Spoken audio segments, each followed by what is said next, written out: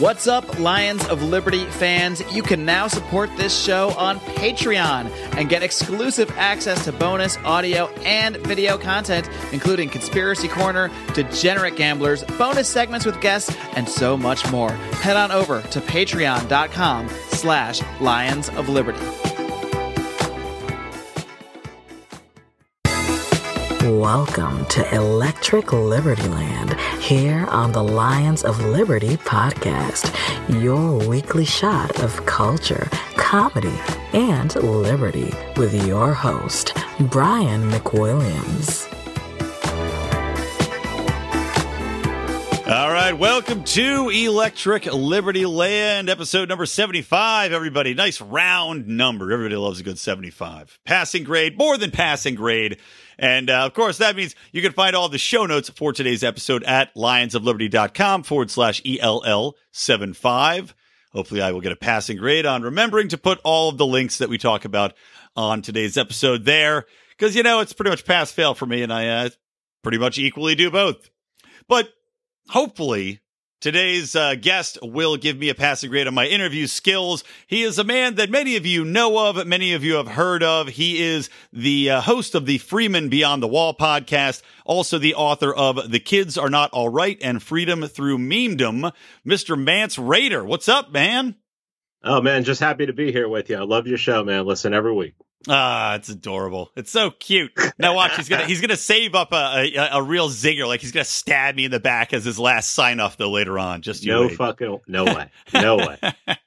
Well, you know what? Your timing is perfect as a guest because we had set this up a couple weeks ago. But you know, the first thing I wanted to talk about with you is your book, The Kids Are Not All Right. Its primary focus and target is socialism. So before I get into this story that has pissed me off and just caused me to have a Facebook flame war just yesterday, tell me a little bit about the book and tell me a little bit about overall your principle on how best to preach liberty. And of course, your other book, Freedom Through Memedom, is kind of hinting at this, but you know, give me the breakdown. Why did you want to write the book? And you know, what are the principles you're using to get through and cut through the bullshit that's out there right now?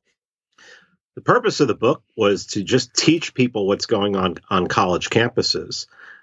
You see a lot of things on the news, and it's just tidbits here and there. And, you know, the liberal media is not going to, you know, give you the whole story. They're going to make it sound like, you know, if leftists on college campus are upset about something, it's probably because, you know, 10 Nazis marched onto the campus and started beating people right. It's up. like if leftists are upset about something, as far as the mainstream media is concerned, it's for the good cause. You know, they're obviously on the side of right.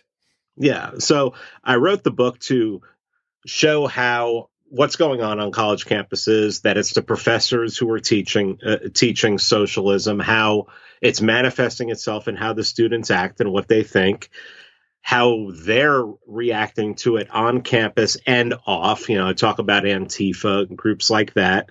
And then the most important thing to me is how it's making its way into human resources offices in some of the biggest corporations in the country, and how it's coming down to how it's affecting normal people. You know, I work for a huge company. I've had to take these bullshit classes where, you know, you have to agree to call someone whatever their preferred pronoun is, and if you don't do it, you can get fired, and that kind of thing follows you. Yeah, so you mentioned that in the book, you know, and specifically you talked about Google and James Dalmore, and yeah, exactly right. That's the thing that really stuck with me as well in one of the chapters is that point that it does follow you. I mean, it's like having the permanent record in school where you're suspended for looking up a girl's dress, but even more so now because instead of just having this black mark, which maybe you'll get, you know, erased after 7 years, this follows you forever, especially in the age of the internet where everything's permanent. There, you know, no clerical error is going to absolve you of your sins against the left.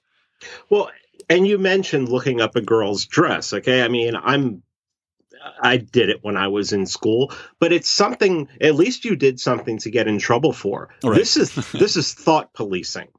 You basically think differently than these people, and these people are going to do whatever they can to destroy your life. Yeah. Yeah. And it can't. People have to know about that, and especially kids, especially if a kid's thinking about going to college. If a kid's already in college, I wrote my book for that, for kids who are going to college, so they know what they're going to run into. Kids that are already in college, so they can understand what they're going through, and for parents and anyone to understand just how dangerous this is. I mean, they're preaching an ideology that killed almost half of my family. Mm-hmm. Well, tell me a little bit. Where's your family from? Like, what's the background there? Well, my grandmother's family is from the Ukraine, and her mom escaped in 1917. When the revolution started, and she left behind 6 sisters. And after 1933, after Holodomor, they've never heard from again. Yeah. And by the way, so the Holodomor, I don't know how many people listening to the show will know what that is. Specifically, because the truth, I did not know what the term was, and I was really interested to read about it in your book. So explain that a little bit. This is basically in the Ukraine in regards to famine, and the whole story is fascinating too, with the journalist who goes to report on this. It was called the Ukrainian utopian state. So tell us a little bit about that, because I guarantee I'm not the only one who lives in ignorance. I'm the only one proud to do it, but many other people probably. It basically stands for the starvation. It can be translated a couple different ways. But in 1932, the Ukraine, which was part of the Soviet Union at the time, they realized that they probably were going to have a famine the following year.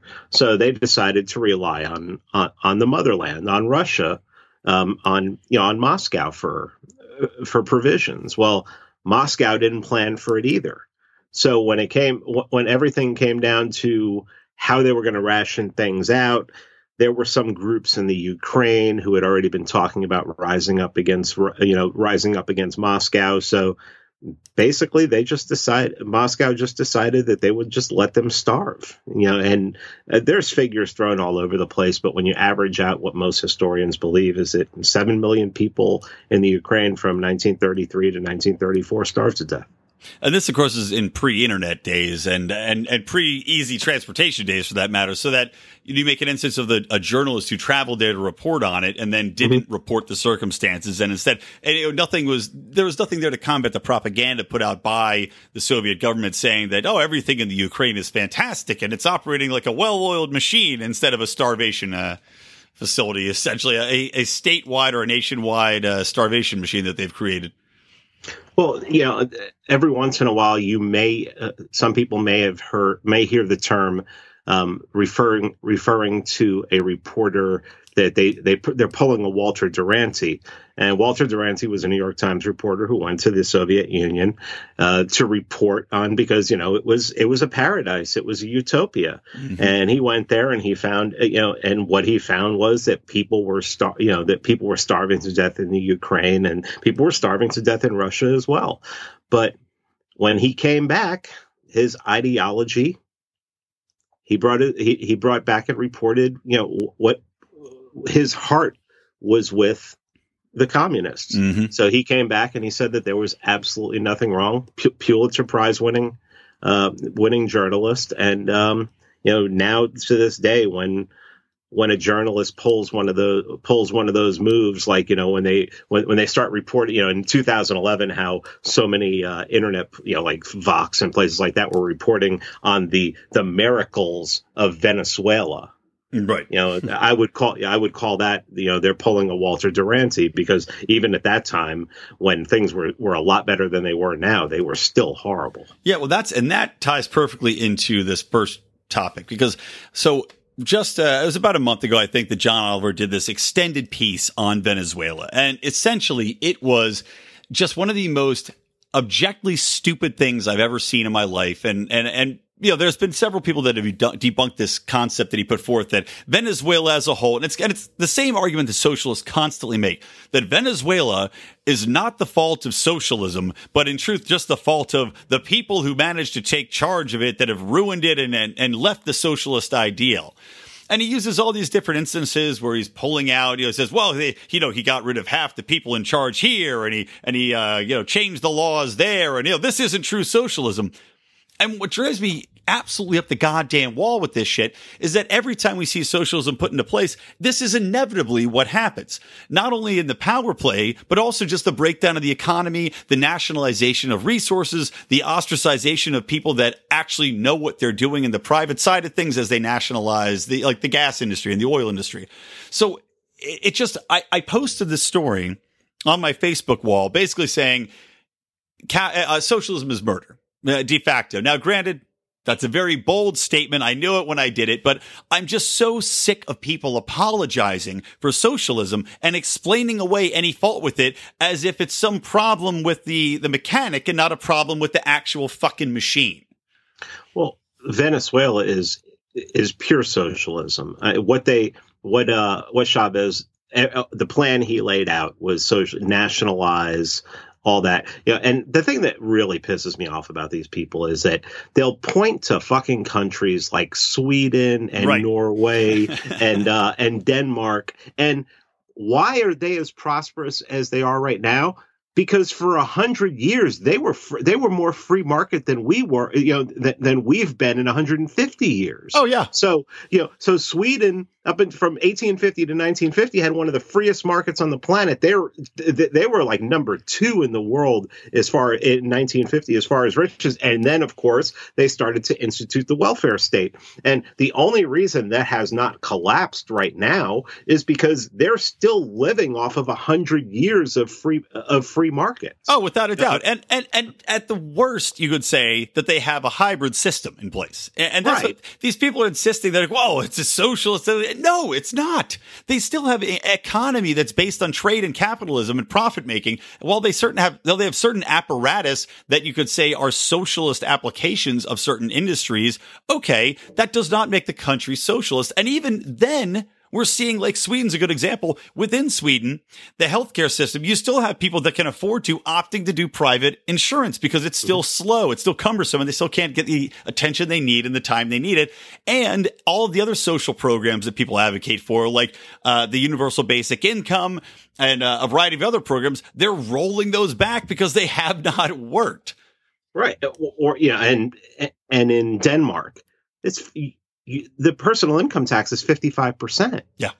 And people, of course you can make the argument, well, they don't have to pay for health care. They don't have to pay for this. But, in Sweden, just look at Sweden, for example. I mean, the creator of IKEA is from Sweden. Mm-hmm. That's not a national. The government of Sweden doesn't own IKEA. Right. Whereas in Venezuela, if IKEA would have been nationalized by the Swedes and now would currently be out of business. Yeah, I mean, they just or you look at a country like Norway, which I'm trying to look up their population right now. Oh yeah, it's minuscule. They have this small population and they took what would be considered their social security, and they invested it in the oil industry, and they did really well. So people can actually live. But look at this: the population 2018 estimate 5 million. Right. Yeah, and they don't have to deal with any number of the issues that we have. Like, for example, if you try to implement that in America, to your point, it simply doesn't work with the sheer scale of people. And also you don't have these countries over there, at least before very recent times, dealing with issues like immigration. And wasn't it just Denmark that completely closed off all immigration recently? Like one of the Scandinavian countries just completely shut down all immigration. And I know that I think it actually is Sweden, was dealing with all sorts of issues with immigrants that were in the country, causing a lot of crime and violence and rioting because they considered themselves second-class citizens as far as the way that they were treated and the benefits that they were receiving. Well, Sweden brings immigrants into the country, and especially migrants, people who are escaping the wars of the Middle East, and they bring them in, shove them into a ghetto, give them checks, don't expect them to learn the language. They're basically turn them into hostages. Right. You throw them into a neighborhood, people say, and, I think Tim Pool's been over there and said, white people just, the white population just doesn't go into these neighborhoods and they don't want them to go into these neighborhoods. No. So it's not like here, I was asking, I did an interview earlier and I said, how come these people can come from the same country in the Middle East and come here and integrate well, but go there and not integrate well. Well, there has to be it has something to do with how the government and how the culture is dealing with them. And I think the culture here just is more conducive to bringing somebody in and, having them be able to make money immediately and be able to feel like some kind of worth, some kind of self-worth. Right. Well, think about it on the other hand, too. That's like, if you've got this insanely high tax rate, even if the business is good and all the indicators are that typically you can make, if you have a business, you can still make money off it because they do have very low regulations in a lot of circumstances. But with the tax rate that high, if you're an immigrant and you try to get started, my God, how much money are they taking out of that where you're just basically stuck in a rut? And on top of that, too, this is a side point I want to make as well, is that one of the things that during this Facebook flame war, which eventually, I don't know about you, but I have to check out at some point. I'll post stuff, I'll argue back and forth a few times, and then I just go, I got other things to do. But they always say, they go, well, what about the free healthcare of socialism? And like we're talking about a 55% tax rate, that doesn't sound free to me. That sounds like someone is getting taxed up the asshole to provide this healthcare. So I asked you, Phil, what's your definition of free? And it just like their minds were blown. It's like they couldn't understand the concept that like they're just going off the rails talking about, well, what do you think is free? And real freedom to do this and that. And I'm just saying that you can't say that something comes from nothing and benefits all of humanity. There's always going to be a cost, whether that is monetary, whether that is human cost, as we see in a lot of places, like Venezuela. They don't have any money now, so we're seeing all human cost go into supporting this completely corrupt socialist system in play. Well, Cuba has free health care there, and I don't know what their taxation is, but I don't think it's high at all. But I mean, and Michael Moore did a documentary about how great the healthcare system is there. Then how come people from around the world aren't going there? Exactly. They show them the one hospital that's not completely covered in rat feces and people bleeding out in the hallways. Yeah, I mean, I lived in Miami for 20 years. I know. I mean, I had Cuban friends that I considered family. That my family and their family were as close as regular family, and they grew up in Cuba. They're not the children of immigrants. They are the immigrants, and they did not want to go back. The only reason they would want to go back is to try and get their family out. Yeah. But I mean, nobody is turning a 1948 Ford pickup truck into a friggin' boat to escape, the best healthcare in the world. Exactly right. Good point. But it's also, it's like widely people ignore the stories from those people that actually are coming from these socialist countries. And it, again, Denmark and Sweden and Norway, all these places are not true socialists. So when you hear people come over from there and they say, oh, well, I love my country, I love the healthcare, I love all that, it's like, okay, great. Well, you're accustomed to it. And again, you're living off the largesse of capitalism that has enabled this system to be put into place. But they ignore the people that are from the countries where 100 million people is the calculation by now between communism and socialism that have been wiped out over the course of the last, 100 years. Why do they not, the left loves to talk to people who they feel are marginalized, whether they be LGBTQ or black or Hispanic, whatever it may be. They love to pull these people out and stand them up as examples. But God forbid they talk to anybody that's lived through a hardship on anything that they don't support, because they just have to ignore those people and pretend that they don't exist, or that that they suffered under a system which, with a slight tweak would just be fantastic. Well, and any modern day commie will tell you that the Soviet Union wasn't real communism. It was state capitalism. So capitalism killed all of those people. There's a guy in Canada who grew up and lived as an adult under Soviet oppression. And he goes to these protests where you have these college student commies come out there, and they're drawing chalk, hammer, and sickles on the floor, and he'll start talking to them and asking them questions. And when they realize that he grew up in the Soviet Union, they can't get out of there quick enough. Of course not. They can't get out of there quick enough, because what are you going to say? What are you going to say to this guy? It's well, at least they have the option of retreat, as opposed to the Russians during World War II, when the Soviet Union didn't have enough bullets, so they just shoot their own troops when they tried to retreat with their empty guns. I mean, these kids, they're, and it's something, I'll bring it back to my book, is they're, I was trying to explain this to someone the other day. I was saying that because when I was growing up, my mom, even though we grew up very poor, there was a time when most of my childhood, my mom didn't work. She stayed at home. So she was there when I left for school. She was there when I got home from school. And, she tried to do the best she could.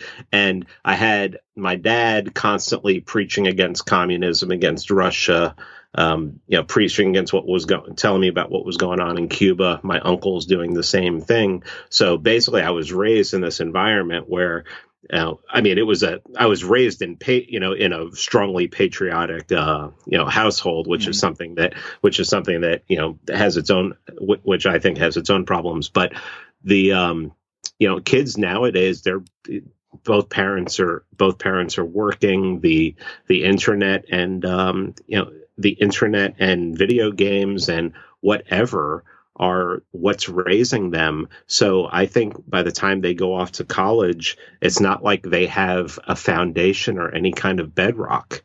Yeah. I think they have Play-Doh up there, and the professors can mold it in any way they can. Well, I agree completely with what you just said, and you said you listen to the show regularly. I made this conjecture, and backed by nothing other than my own theory, but that because parents are working, they're checked out, and parents, in truth, from these generations that are in place right now, tend to be more self-centered in general. Anyway, it started with the boomers, and it's been passed along to their children. But you do have these kids that do not have that bedrock, as you said. They're not interacting. They're not the sense of community and the sense of personal interaction isn't there. The sense of being able to address ideas and discuss concepts isn't there. And yeah, you do have them going down these. Either I think they're the complete, almost blank slates where they can be completely impacted when they do go to college. You get exposed to a community of their peers where you're kind of immersed in that. Or, as I had said earlier, I think that a lot of the violence that we see now comes directly from the style of parenting that currently exists today and this emphasis on the digital commune rather than personal interaction, because you have all these different routes that you can take down the internet. You've got people that go home, they go from school where they're on their phones all the time to home where they're on the computer to the video games to whatever else. They're not interacting with friends. They're not interacting with family. And thus, it's so much easier for them to simply result to or react violently when anything challenges their ideas or challenges their state of being. And some of these kids go far beyond what we'd expect with extreme violence, shooting up the schools. And other ones, though, turn out to be these social justice warriors where they've got this one idea that they believe in wholeheartedly and blindly. And if anyone dare challenge it, they don't have the ability to actually address it or listen to anyone else's ideas. And the only response to that is overwhelming violence, aggression, screaming, shouting, or a complete mental breakdown. Well, they don't know how to deal with an opinion that's different than theirs. When I was growing up, I grew up on the streets of New York, and we ripped each other all the time. We would just hang out and make fun of each other. And sometimes it would break down into fights. I've been punched in the mouth. I've been punched in the face. I've been knocked to the floor. How many of these kids these days have had that happen to them? Yeah. I'm sorry. I know it sounds old, and I don't want to sound like a boomer because I think I think they're absolutely the worst generation. The absolute worst generation. But that really helps you to grow when you're interacting face to face with kids and people your own age, even people who are older. And, they're telling you like, how it is. And if you talk back to them, they might give you a smack. Yeah. And I think it's a good thing. I agree. That's one of the things a lot of libertarians are fans of peaceful parenting, which I think has a lot of values that are good. But I do, at the core of me, think that just like you said, there is a benefit to knowing for a fact that there can be a physical repercussion for something that you say or do. And if you're raised in an environment where you're never touched, where you can say or do whatever you want, and the worst that'll happen to you is somebody says, you shouldn't say that, or go to your room. Well, you're going to be pretty entitled to say whatever you want. And at some point, you're going to say the wrong fucking thing to the wrong fucking person, and it's not going to end very well for you. No, Yeah, I mean, I think the first time I ever took a full on punch to the face, I was like 12 years old. And I mean, I hate to say it, but I mean, I look back on it and it helped. Yeah. It wasn't, and I also, and I also want to make the point, it's, parents don't even and it was Murray Rothbard. Yeah. But parents don't even have to be the ones to do this. If it's your peers, right, that can help. That can help you to grow. Getting in a fight. I mean, I didn't want to fight when I was a kid and everything, but every time I did, what's funny is when I was a kid, I got in a fight. I usually ended up being friends with that person. Yeah. Oh, all the time. I had the same experience. Now you go in and shoot up. Now they go in and shoot up the school. Yeah. Yeah. Then again, we weren't all, I mean, what were we on? We smoked a lot of weed and we did some drinking. Right. It wasn't 50 different psychotropic drugs that these kids are prescribed these days.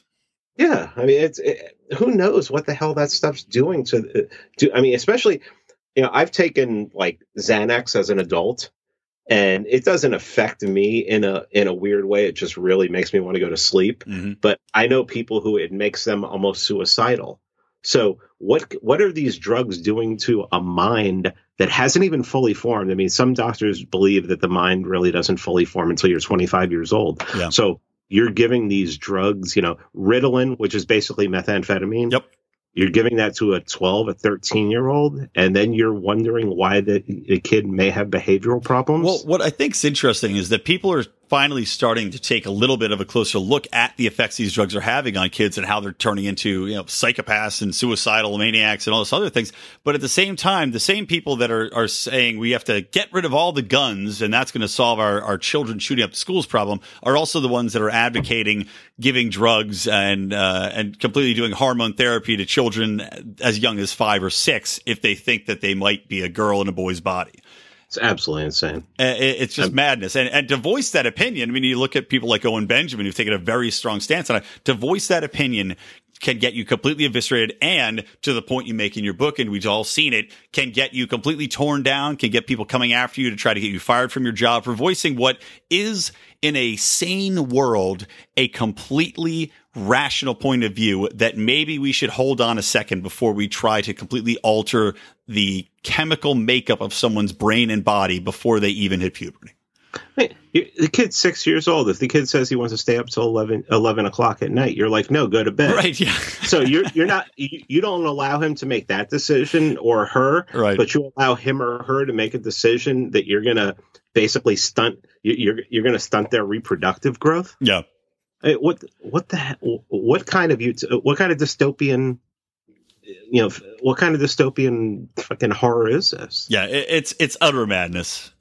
So on that note, let's take a quick break and then we'll come back and do a little talk about some other crazy things going on in the world. So guys, we'll be right back in just a moment with more Mance Rayder. We don't rise to the level of our expectations, we fall to the level of our training. Those epic words from Archilochus can sum up your ability to succeed or fail in business. I want to recommend Conversation Mat Time to our listeners as a way to hone your one-on-one conversation skills in a role-playing session that can help take you to the next level. During 25-minute sessions, you'll work through the best way to approach that raise, that interview, or that relationship with a practice professional that will provide the confidence and experience you need to get paid what you're worth or take that interpersonal risk you've never been able to conquer. Just like in jiu-jitsu, the difference between a novice and a black belt is mat time. Train to win. Visit conversationmattime.com and take advantage of a free 15-minute consultation just for listeners of this show. All right, welcome back to Electric Liberty Land, episode number 75. So I am here with Mance Rayder, author, podcaster, shining beacon of memedom in our Liberty world.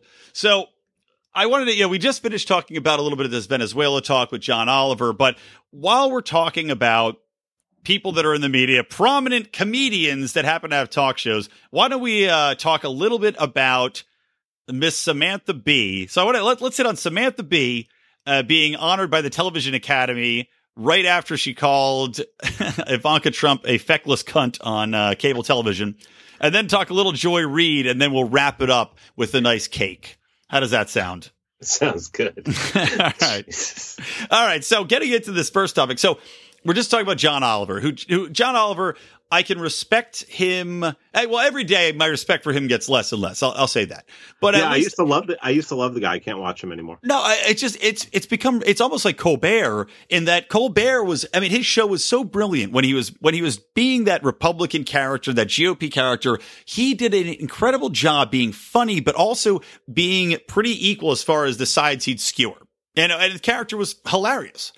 Now he's just a complete shill for the left. Every day it's an anti-Trump thing. John Oliver is basically the same thing. And it's, especially if you look at the Venezuela stuff, it's just the basest, stupidest commentary. And that's what really bugs the shit out of me, is that these people, they're not making real arguments. They're making these dumb arguments that the left makes. And it's the guise of comedy slapping people over the head with this kind of limp dick humor, which is just what I call the humor of agreeability. And Samantha Bee is just the female version of John Oliver, essentially. Look, I grew up in a time when stand-up comedy was huge in my house.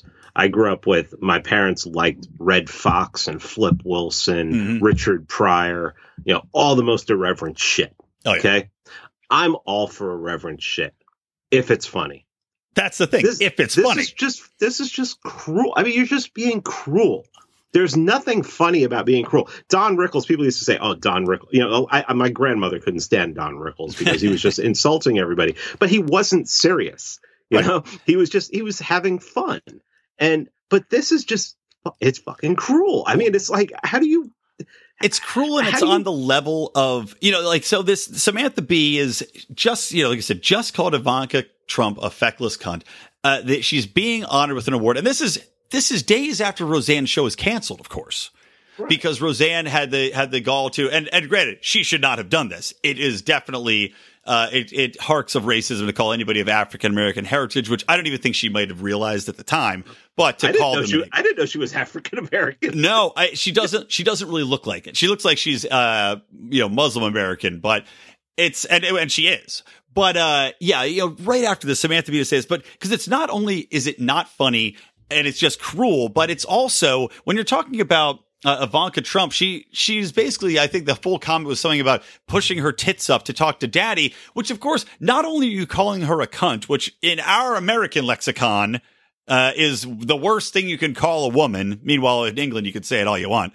But also she's insinuating that Ivanka Trump and Donald Trump are incestuous. Yeah.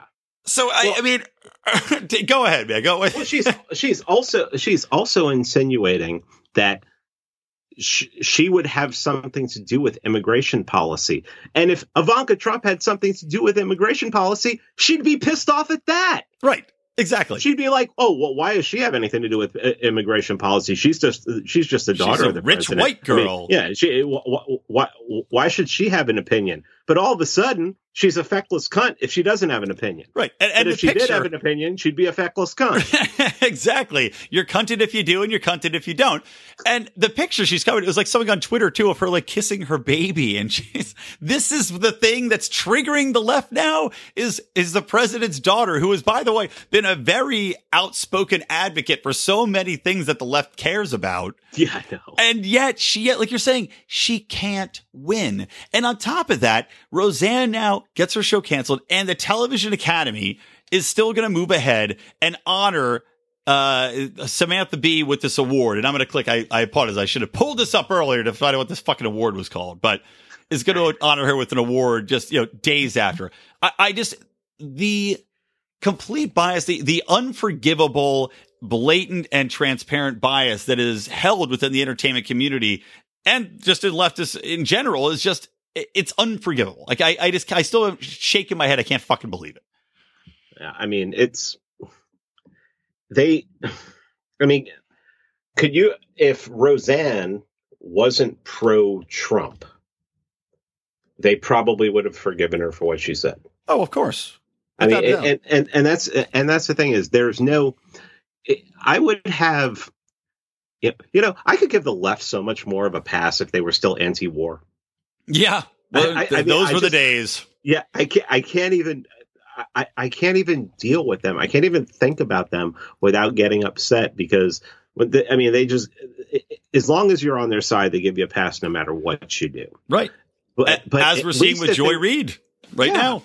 But at least if they were anti-war still, we could get together on something, but I can't these people are friggin' lunatics, man. And that's what I write about in my book. They're absolute lunatics. Think about it. College campuses, in the 60s, they were anti-war and pro-free speech. Yep. College campuses now, they couldn't care less about all the brown people that Obama was bombing and that Trump has doubled down on. Yep. And they're anti-free speech. If you were a college professor, the easiest thing that you could do right now is talk about the cholera outbreak in Yemen and how the United States backing Saudi was the cause of this. But no, they're worried about microaggressions and shit like that. They're fucking nuts, man. What blows my mind, too, is the fact that, we all know one of the biggest complaints we have about educators is that once they're tenured, they're almost impossible to get rid of. So that those same people that have been at Berkeley, that were part of this rights movement, that were probably young bucks, those old fucking hippies are still sitting around rotting their assholes off, sitting in those lecture halls right now. So the question I have to ask is, okay, have your politics radically changed with the left, or are you just a blatant shill? I mean, are you adjusting just because you don't want to be able to go back and actually look at what's become of your once precious party and your once precious ideals, and you're just willing to go along to get along now, and you're more afraid of the students than the students should be? When I was in college, we had the freedom of speech. Obviously, I went to Penn State. There was not that much fear, but now it seems like the school administrators who are supposed to be making the rules, creating rules that people are supposed to abide by, they're now in complete and utter terror of the student body. And thus they just bow down to them. I mean, we are seeing this like with Evergreen College and Brett Weinstein, where the president of the school holds this town hall thing with all these kids just screaming at him. And none of them get fucking expelled. These kids are cornering a very progressive teacher and screaming at him. They're saying there's physical violence being threatened against him. None of them are expelled. Not a one. No, I mean, when I was in school, I went to New York City public schools up until 8th grade. And then I went to private school for high school. But I remember going to public school, and these teachers, say there was a teacher who, was meek.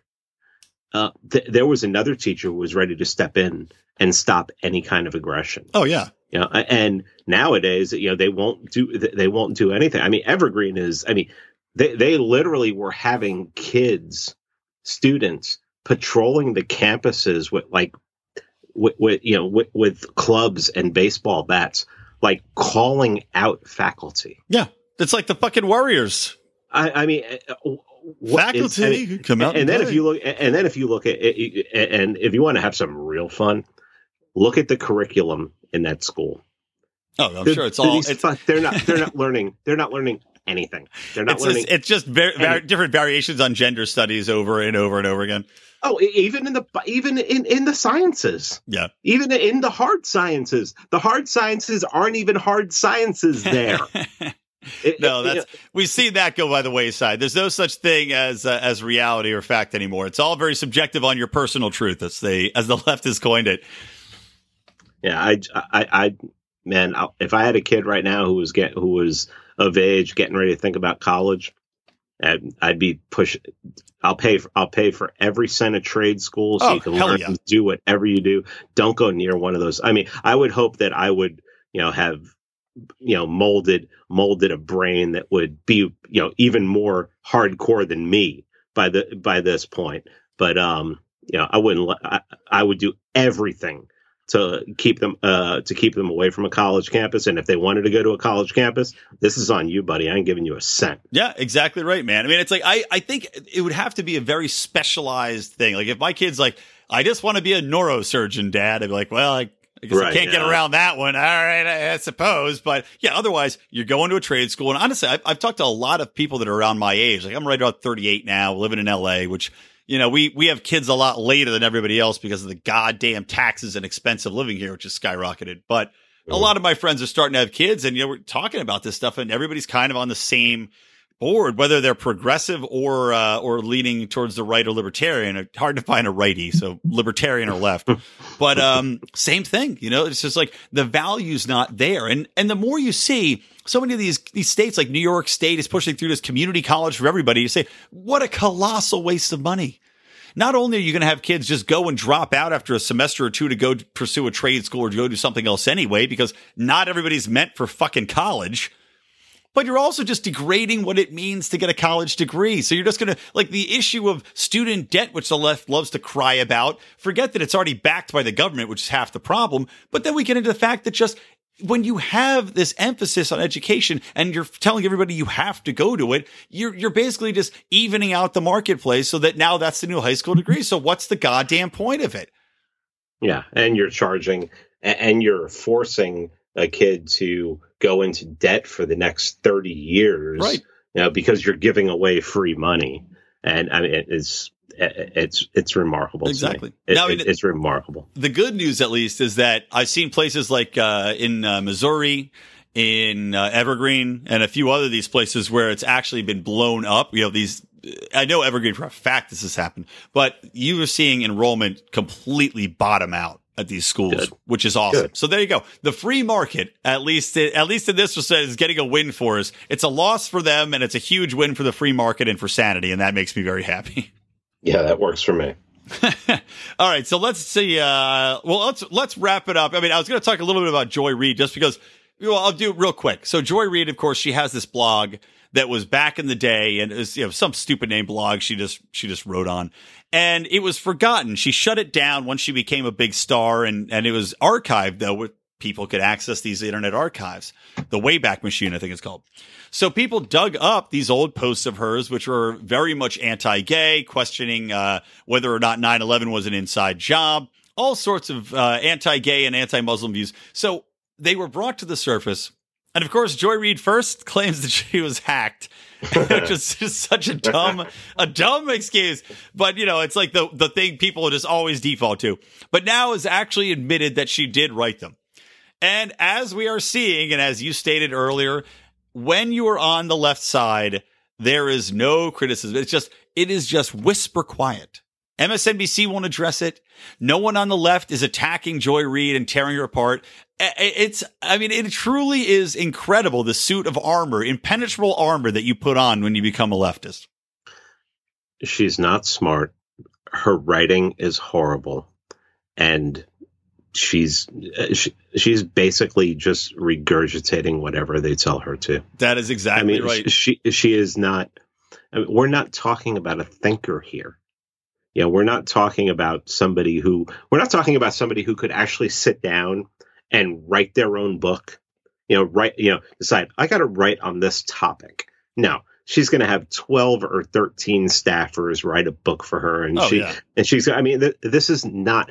I mean, the majority of these people. I mean, some of them. I mean, obviously, someone like Maddow.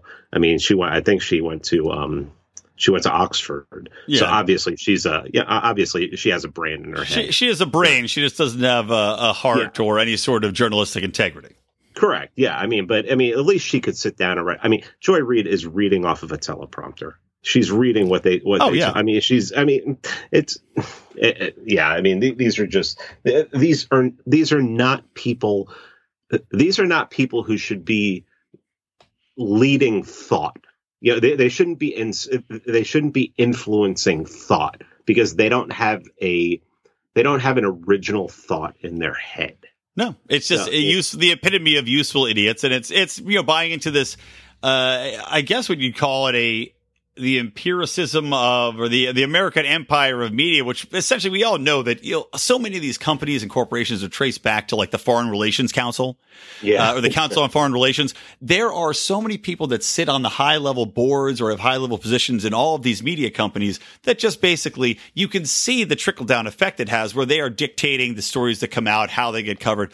Some of them may be a little bit more right leaning. Most of them are left leaning. But, there's like 3 different organizations that kind of control the narrative in all these different factions. Oh. And yeah, Joy Reid's just the latest in line. Well, she's a happy parrot. I talk about it in the book. I remind people, MSNBC was a cheerleader for the Iraq invasion. Oh yeah, all of them were. CNN, the New York Times. The New York Times was one of the biggest cheerleaders. One of the said clearly put out articles that there were WMDs in Iraq. I mean, they're being controlled by somebody. To say they're being controlled by somebody is to be, it sounds conspiratorial. But I mean, these people are not writing. These people don't have free. Don't have the ability to just go out there and write whatever they want. It has to go through an editorial board. Oh yeah, a lot of it's being written for them, especially when you get into the media and you get into the TV media or the radio media. Oh yeah, print media. Print is going through multiple edits.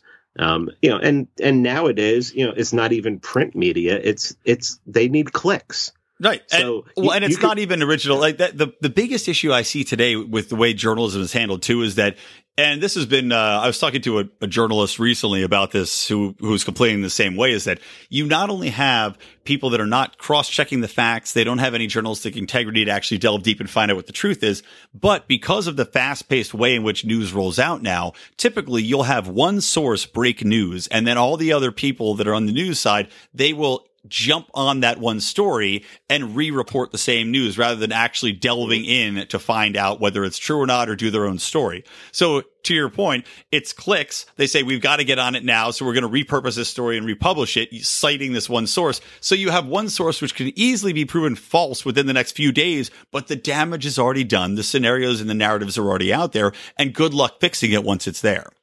Yeah. Do you at all want to talk about the Supreme Court decision from yesterday? I do. Well, let's talk about it right now. We'll end on this. So this is the Masterpiece Bake Shop Limited versus the Colorado Civil Rights Commission, and the owner Jake Phillips, who had he refused to sell a wedding cake to a gay couple. Now, apparently he has no problem selling cakes in general to gay people. And there was another similar circumstance with 2 women who owned a bakery and had a large gay patronage, and were sued to the tune of they were awarded $185,000 in a separate case, which destroyed the business. Yeah. That was in Portland. Yeah. Was it? Yeah. So I write about it in the book. Okay, perfect. So you know exactly what I'm talking about. So this Masterpiece Bake Shop thing, people are saying, the people on the left are saying, oh my God, what an assault on LGBTQ rights. And people on the right are cheering it as a victory for religious freedom. But from what I can tell, reading multiple different reports and analysis of it, this has really been jack shit that came down to almost a technicality, although an important one, in the way the case was argued. So what's your take on it? And then I'll weigh in with mine. Yeah, I mean, it looks like they just want to try and kick it back to the state, and they don't want to deal with it. Yeah. But this is my thing about this. I'm on social media every day. I mean, you've seen my Twitter timeline. I spend way too much. I have seen it. Yeah, there's way too much. I spend way too much fucking time on that thing. But when you look at tariffs, when you look at net neutrality, when you look at all of this stuff, this issue, there is more cognitive dissonance on this issue than anything, because basically what these people think that this guy should be forced. Basically, this gay couple should be forced to give money to this bigot. I mean, they're talking about.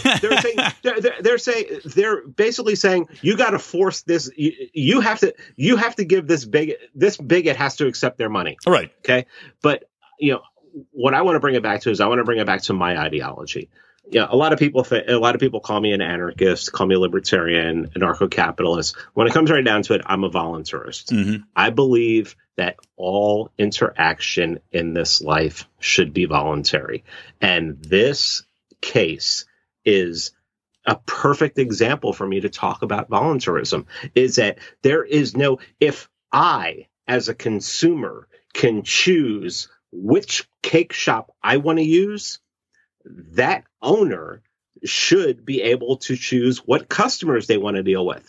It's also a private property issue.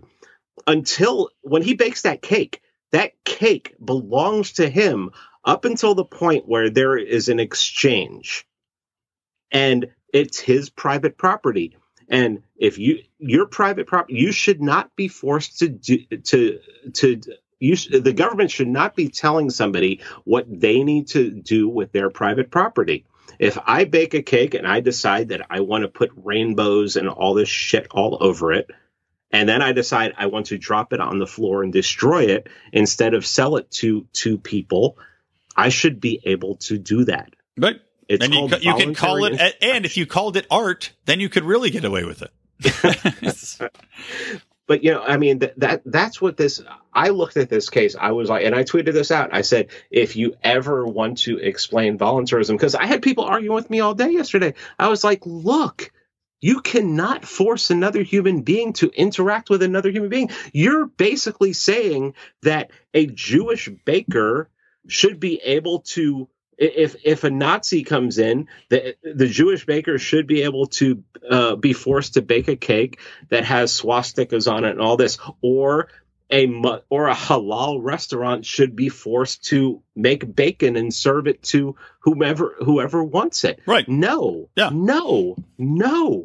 It is the exact same. And people seem that they can't wrap around it. And like you said, the cognitive dissonance is clearly on display because those are very good examples. The fact that you can simply say, well, he should have to do it because this is something that we consider to be a universal right now. And let's not forget that this was not considered a universal right as early as 10 years ago. But now, suddenly in the last 10 years, now this right trumps religious freedom.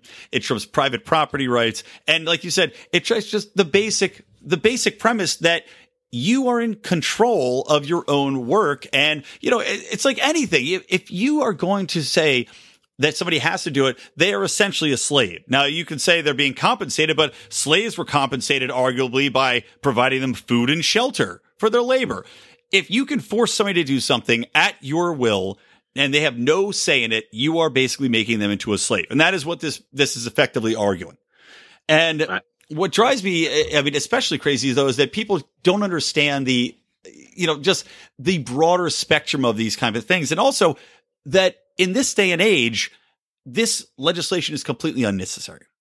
I mean, I could say, yes, I'm all for obviously gay rights. I'm all for the gay marriage. Libertarians have always been for gay marriage, but the fact that people can't see that, I completely lost my train of thought there. Go ahead. Take your time. All right, hold on. Wait a minute. Let me go a step back.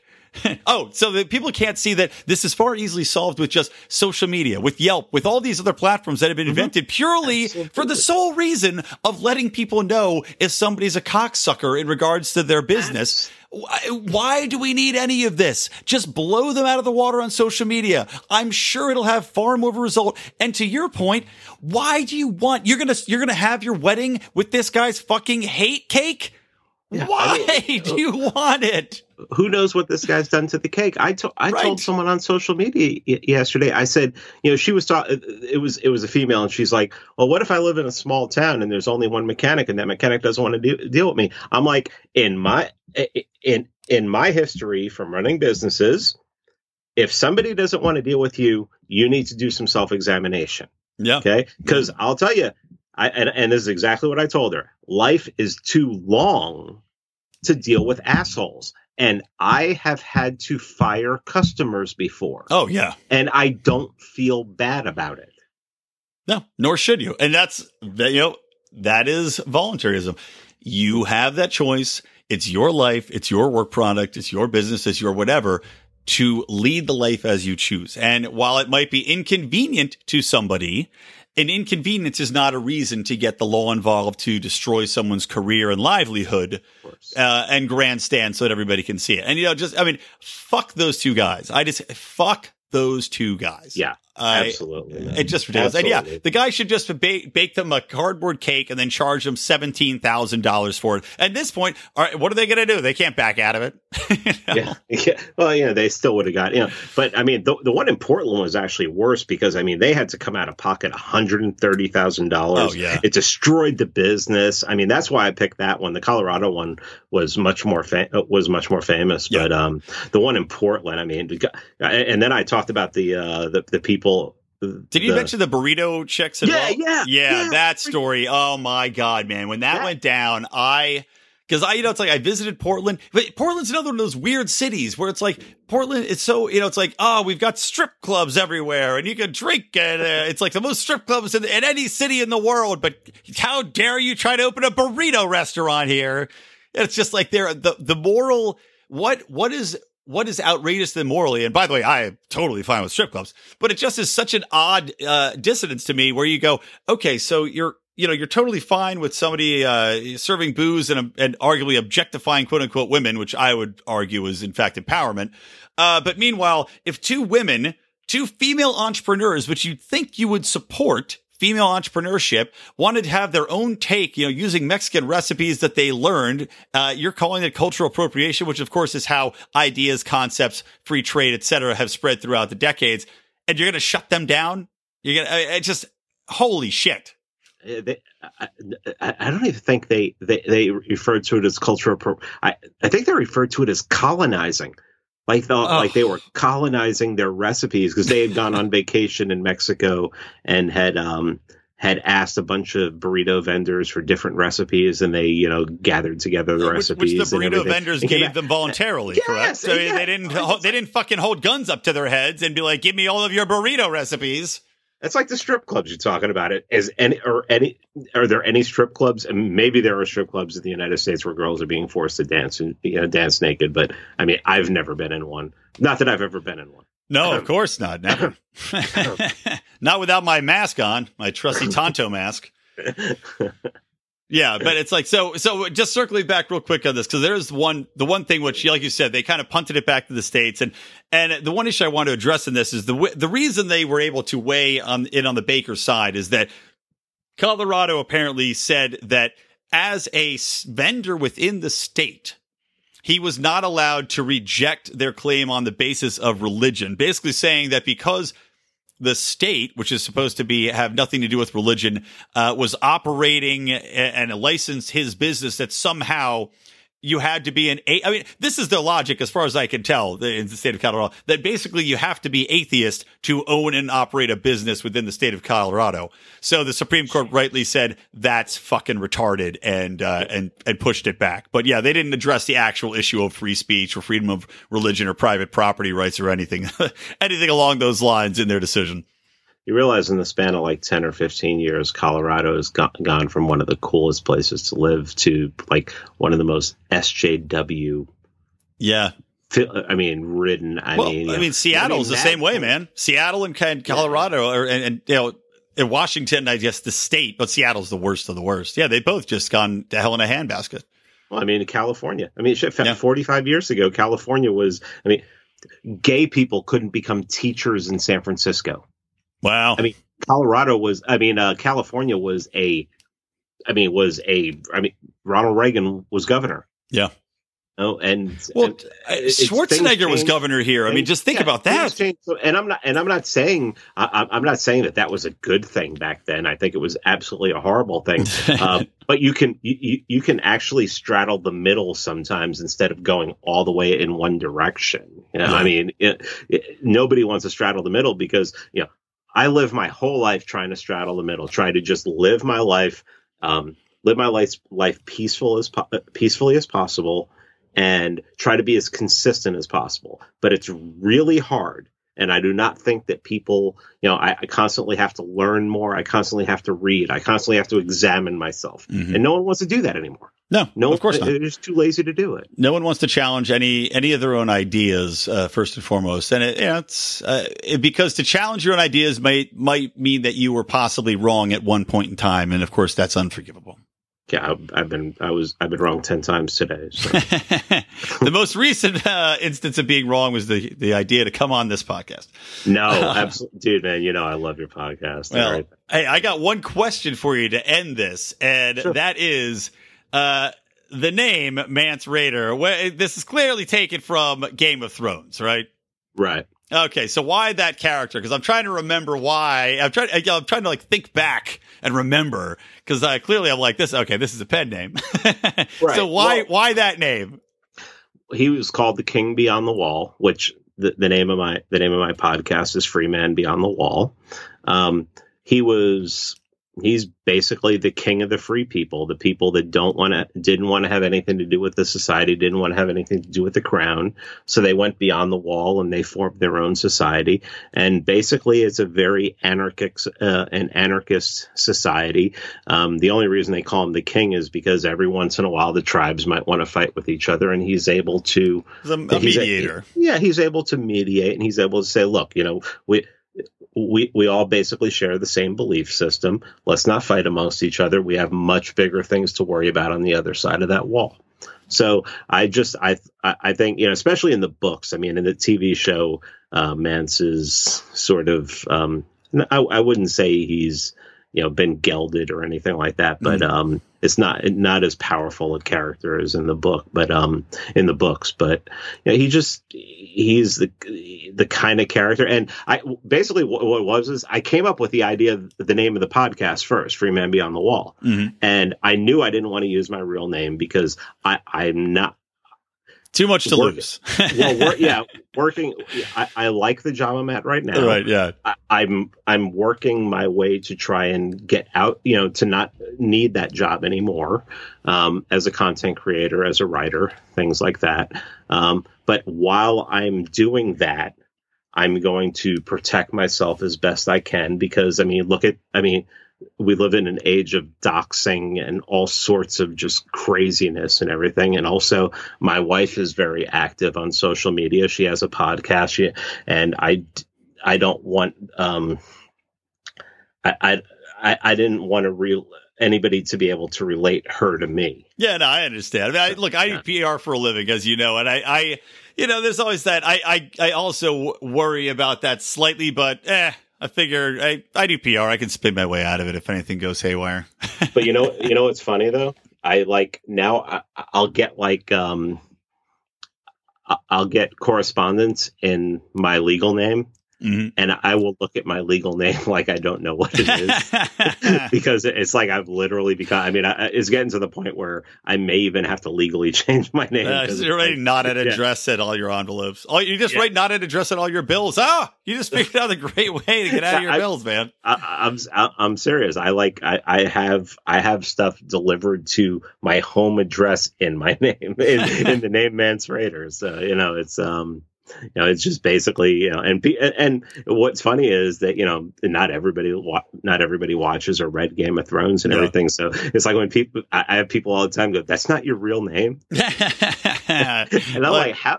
Have you ever heard the name Mance? No. Anywhere? It's like my honest. I always want to say Rance because of Rance Howard, but and one of my best friends growing up was named Rance, so it's like, so it's funny, yeah. All right, well, you know what, Mance Rayder, thank you, whoever you are, man of mystery, for joining us on the podcast today. Can I say something? Sure. The books are on Amazon, but I've become very passionate about cryptocurrency, and on my website, freemanbeyondthewall.com/store. I have a store on there. Both of the books are on there. And you can buy either of the books or both of the books, and only for cryptocurrency on my website.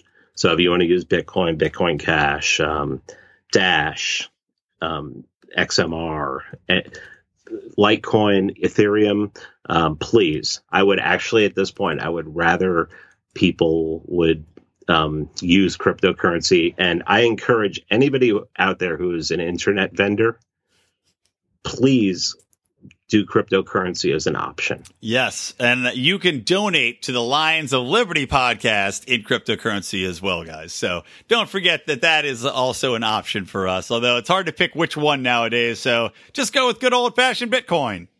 Yep. I mean, we won't even start a war about, what's, which cryptocurrency to use. But as long as you're using some kind of cryptocurrency, any information, you're going to give me your mailing information. It's going to be destroyed it's going to be destroyed immediately after I make a label and send you tracking information.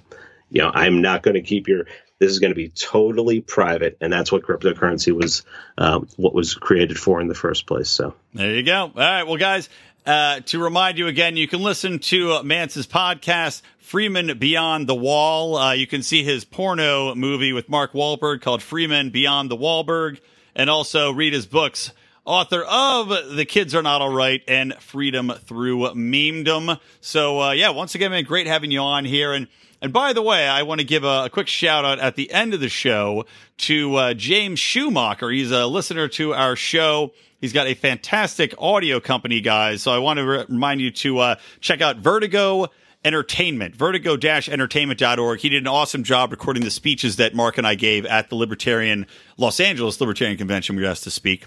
So quick shout out for James. Good man. Otherwise, guys, thanks to Mance. Remind everybody out there, support our show, buy our stuff. And a reminder that we are now on Patreon. So if you do want to support the show, go to lionsofliberty.com/support and make sure to sign up on Patreon. If you guys are still on Podbean, switch over, please. We would love it. So from me, Brian McWilliams, from the Lions of Liberty and from Electric Liberty Land, always stay plugged in to Liberty.